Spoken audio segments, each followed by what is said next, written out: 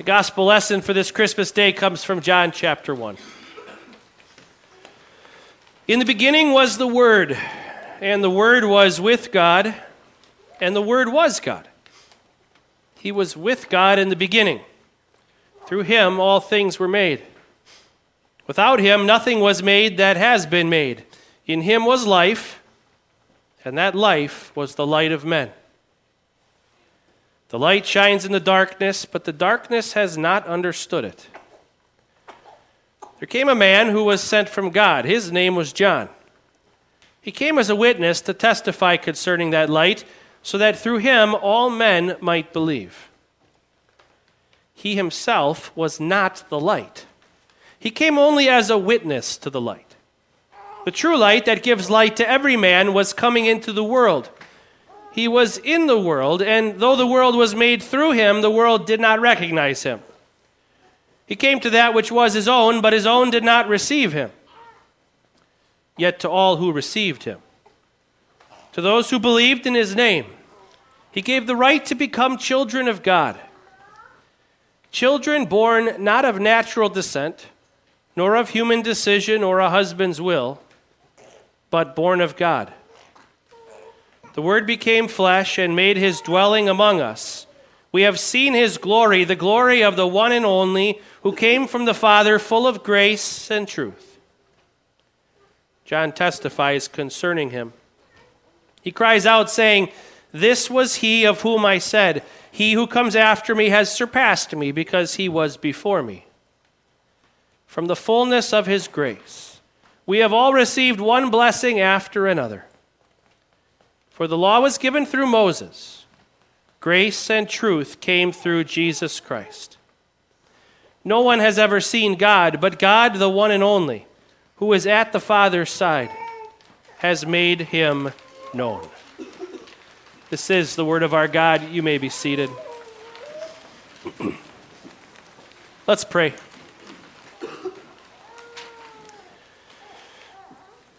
We praise you, Jesus, at your birth.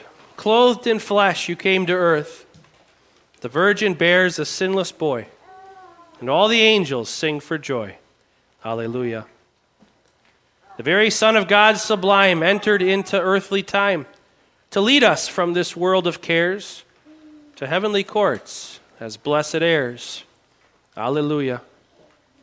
All this for us our God has done, granting love through his own Son. Therefore all Christendom rejoice and sing his praise with endless voice. Hallelujah. Amen. So as I mentioned at the beginning of the service, we're kind of picking up where we left off last night. So a quick recap of last night. We began this series, What Child Is This? And we basically asked the question, what kind of gift is this? We talked about how on earth some gifts have a much bigger impact than others. Some hardly leave a mark at all, or forgotten the next day. Other gifts get cherished for a lifetime. We talked about how this gift of a Savior is kind of interesting because deep down in our sinful flesh, we don't want it. We want nothing to do with it because of what it says about us. It says you need saving. I need saving. We don't like that. Not one bit. The gift of a Savior says you stink. You need saving. And we'd rather think that we're just fine on our own. It's really how you view yourself that tells you how you'll view the gift of a Savior. If you think you're sinful and need saving, then the gift of a Savior is the best news in the world. If you think you're pretty great and don't need saving, then you will forget about this Savior the moment you hear about him.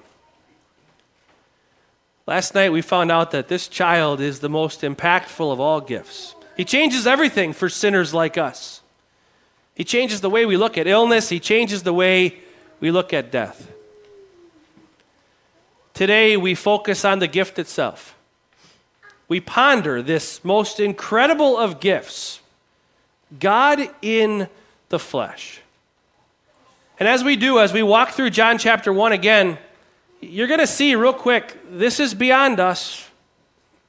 as long as we're on this earth, we're never going to fully grasp this ridiculous claim that God was born. And yet he was. He was born to save. And today we marvel at that amazing truth, God born in the flesh. We'll walk through the text together. In the beginning was the Word, and the Word was with God, and the Word was God. He was with God in the beginning. Through him all things were made. Without him nothing was made that has been made. We're introduced to this gift in an amazingly deep way. Communication is a marvelous thing. Perhaps one of the most clear identifiers that separates us from all the other amazing things in God's creation. As you learn about the plant world and as you learn about the animal kingdom, you learn that there are amazing things that happen even in those areas of God's creation, communication of sorts, but nothing like ours. Nothing like this. Nothing else in all creation has words. Words leave us with an incredible ability to communicate that nothing else in all of creation has. And here we're told that in the beginning was the Word. That before Jesus is born, there is this Word, this eternal Son of God. And it's no coincidence that in Genesis chapter 1, God spoke. Let there be. And there was. It's no coincidence that in Genesis chapter 1, the very first page of the scriptures, we hear this eternal Son of God, the voice of God, the Word, let there be light, and there was light. And on it goes. He speaks, and there is. Who was there to hear? No one. Not yet. But there would be. The crown of creation. Humans. Us. People who hear words and understand what they mean. An amazing thing we hear at the beginning of this text. In him was life, and that life was the light of men. The light shines in the darkness, but the darkness has not understood it. When I was writing this, I wasn't quite sure what to say to you here. And I thought to myself, maybe I'll figure it out as I go. This is hard. What is life? What is life? People are constantly trying to wrestle with that idea. What is the meaning of life? And here we're told that in him was life, and that life was the light of men. What is this trying to say to us? There is so much here. What makes our life different from a blade of grass, from a weed, from a lion, from a bear? What makes our life different? Is there anything that makes our life different? The scriptures themselves compare our lives to a blade of grass. Springs up today and then tomorrow it withers. We're here today, tomorrow we're gone. In that sense, I suppose there's similarity. But what is it about us? God spoke and he created all these things, but then he didn't speak us into existence. Like a potter forms clay, he formed Adam out of the dust of the ground. Like a master craftsman makes the finest of violins, the creator of the universe crafted Eve to be the wife of Adam. There's something special about us. God gave us life. He breathed into us the breath of life. He gave us the ability to think, to understand. He gave us a soul that doesn't end, a soul that lives on forever. But you remember what happened? The crown of God's creation, Adam and Eve, this pinnacle of all that God had made. They doubted God's love for them. They doubted that love could be found in this command not to eat this one fruit from this one tree. And when they doubted God's love, darkness came. Darkness that was not there when God saw all that he had made, and it was very good. And so what did God do? Well, he came into the darkness, a light shining into the darkness, but the darkness has not understood it, and that's why we needed John the Baptist. God sent John the Baptist because the light came in the darkness, and the darkness had no idea what was going on. And so here comes John.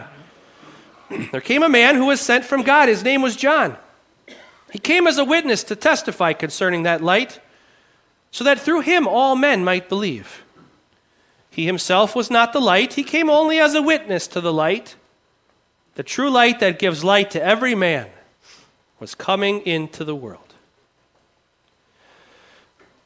We touched on this last night, but we got to talk about it again. God's glory hidden in human flesh. Should we be surprised that people looked at the human, Jesus, and didn't think he was God? Should that shock us? Come on. It's ridiculous. If I stood before you and claimed to be God in the flesh, you would all leave immediately. I hope you would. Run. Run far. What nonsense. That a man would stand before a group of people. That a baby lying in a manger would be God. That the glory of God would be hidden in flesh. Why would anyone believe such nonsense? One reason. Because the words and promises of God said, look for a man. And so God sends John as a witness, testimony, a testimony, testifying to what the words and promises of God had always said to look for. He was in the world, and though the world was made through him, the world did not recognize him. He came to that which was his own, but his own did not receive him, and of course, he was too human to be God. Except for the fact that God said the Savior would be human. From the very beginning. It started with Adam and Eve, didn't it? Adam and Eve doubted God's love for them. They ate the fruit. Darkness entered the world. Sin, death. And what did God say as he speaks to that serpent who tempted? He says, he will crush your head. You will strike his heel. Who's he? It was the offspring of Eve from the previous verse. A human? A human would destroy Satan's work. And this just goes on and on. I'll go real fast. Ready? The flood. Why did God save Noah and his family? Because God promised. He promised that it would be a human. And if he destroyed all humans, there would have been no humans, and God would have broken his promise. And so what does God do? He preserves a few humans. Noah, his wife, their 3 boys, and the 3 women who married those 3 boys. 8 in all. Then what does God do? He picks the most unlikely of sources. He says, Abraham, you and your barren wife, you're the next ones I'm going to focus on. Why would God pick a woman who couldn't have children? Because no one would expect it to come through her. And so now, through Abraham, all nations on earth will be blessed through one of his descendants. And they got to wait, and they got to wait, and they got to wait 25 years after God first promised it. Finally, they have that child. From Isaac's family, the Savior will come, a human. From Jacob's family, whose name was changed to Israel, a Savior will come. From Judah's family, a Savior will come. And David, Mary and Joseph, descendants of David. But it's always been a human. God had always promised that a human would be the one to come and save his people. But not just a human. God in the flesh. And the words and promises of God had always declared that too. Just 2 examples. Isaiah chapter 7, therefore the Lord himself will give you a sign. The virgin, human, will be with child, human, and will give birth to a son, human. And will call him, say it with me, Emmanuel. Remember what that means? God with us. God. God in the flesh. Isaiah 9. For to us a child is born, human. To us a son is given, human. And the government will be on his shoulders, and he will be called Wonderful Counselor, Mighty God, Everlasting Father, Prince of Peace. God said, look for a human, but hidden in that human flesh will be the glory of God. How could anyone believe such nonsense? Only because the words and promises of God declared it. Yet to all who received him, to those who believed in his name, he gave.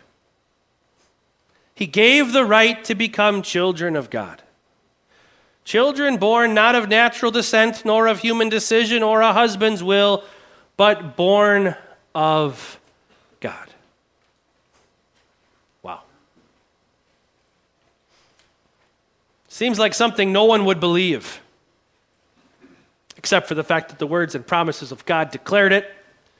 Look for God hidden in human flesh. And to all who believe the words and promises of God, fulfilled in the incarnate Christ, Emmanuel, God with us, this right is given. This authority is given. It's grace. Undeserved love. Not something you earn, not something you take. It's something that's given to you who believe the words and promises of God. You are given the right, the authority to be born again, to be called Son of God, men, to be called daughter of God, women, brothers and sisters of God himself, brothers and sisters of Jesus. That's your right. For people who show up on Christmas Day, for people who hear the words and promises of God, who see them fulfilled in this little baby born, lying in a manger, you have been given grace. You've been given the right to be called child of God. The Word became flesh and made his dwelling among us. We have seen his glory, the glory of the one and only, who came from the Father, full of grace and truth. You see, it's all about grace, and it's all about truth. Grace because it's given from God to us. Truth because it defies logic, and yet it's true. True because God spoke. True because God promised. True because God fulfills every promise he's ever made. And so here we stand with the shepherds, marveling at this baby in whose face is hidden God himself. And then we're forced to wrestle with a very challenging truth. As we come to grips with the illogical fact that the glory of God is hidden in flesh, we now follow that little baby on his journey to a cross. And there we once again see God's glory hidden. In a bloody, brutal scene where this infant has grown and is now sacrificed, the Lamb of God for all mankind. How could the glory of God be hidden there? It makes no sense. Such a brutal scene. A gory, naked, shamed human hanging on a cross in agony. How could the glory of God be found there? Simple. The words and promises of God. Just going to share a couple examples with you. Psalm 22. Written about 1,000 years before Jesus would hang on the cross and cry these words, my God, why have you forsaken me? Why are you so far from saving me? So far from the words of my groaning. Oh my God, I cry out by day, but you do not answer. And 1,000 years later, that would be fulfilled in Christ. Isaiah 53. He was pierced for our transgressions, crushed for our iniquities. The punishment that brought us peace was upon him, and by his wounds we are healed. You cannot wound God unless he takes on flesh. And take on flesh he did, so that his flesh could be pierced, so that he could be wounded, so that you could be healed, so that I could be forgiven. This is the most incredible thing. The glory of God hidden in an infant's flesh. The glory of God hidden in the cross of Christ. And you want to talk about amazing things. In just a few minutes, many of you will come up here to receive what? The flesh and blood of God. To eat and to drink. How could that be? What foolishness. It's clearly a piece of bread and clearly a little cup of wine. How could it be? How could it be the flesh and blood of God? You know, don't you? The words and promises of God. Take and eat, this is my body. Take and drink, this is my blood. How could it be anything else than the body and blood of Christ given and poured out for you for the forgiveness of every sin? John testifies concerning him. He cries out saying, this was he of whom I said, he who comes after me has surpassed me because he was before me. From the fullness of his grace, we have all received one blessing after another. For the law was given through Moses. Grace and truth came through Jesus Christ. No one has ever seen God, but God, the one and only, who is at the Father's side, has made him known. And there you have it. What child is this? God in the flesh. Utter nonsense to the world. But to you, to me, exactly what the words and promises of God declared. Merry Christmas. Amen.